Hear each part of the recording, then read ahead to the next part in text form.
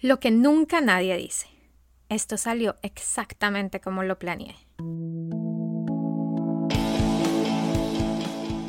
Me siento terrible. Un micropodcast con las coaches de liderazgo Juanita Molano Parra, Christine Sachs y Katharina Schnikas. Crónica 46. Pruébalo o nunca pasó.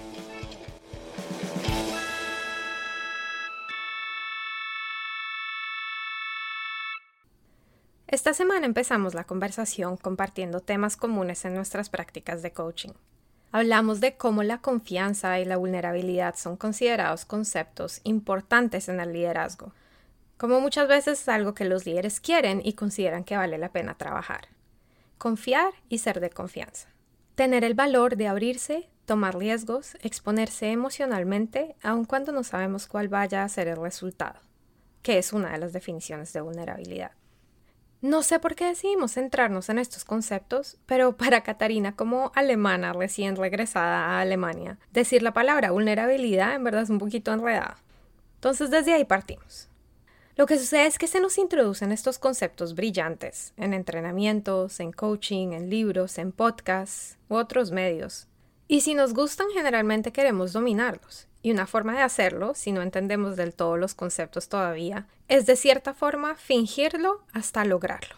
Que muchas veces resulta en nosotros probando que manejamos los conceptos, en lugar de realmente personificarlos. Entonces, ¿de qué estamos realmente hablando acá? Probar significa que el enfoque está en manejar las expectativas, navegar las normas sociales, ser un buen líder, hacer las cosas de la forma correcta. Pero simplemente porque lo diga no lo hace más cierto o real. Como, puedes confiar en mí.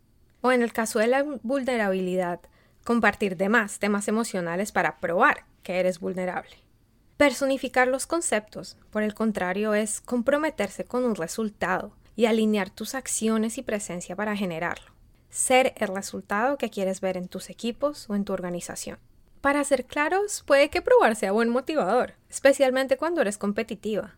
Pero operar desde ese probar todo el tiempo hace que tú y tu mente estén ocupadas tratando de probar que eres la cosa en lugar de realmente estar presente a la situación y a la persona, y se vuelve una distracción a la conexión y a la autenticidad. Entonces, el llamado a actuar. Número 1. ¿En qué proyectos o situaciones estás probando en lugar de ser ese concepto que quieres personificar? Número 2. Trae al presente otra vez la pregunta: ¿qué es lo que quieres crear? ¿Cuál es el resultado deseado? Número 3. Aparte de generar pruebas, ¿cuáles son las acciones y la presencia que van a generar ese resultado, aun si nadie está mirando? Nos vemos la próxima semana. Puedes encontrarnos en la página web www.jumpcoaching.co.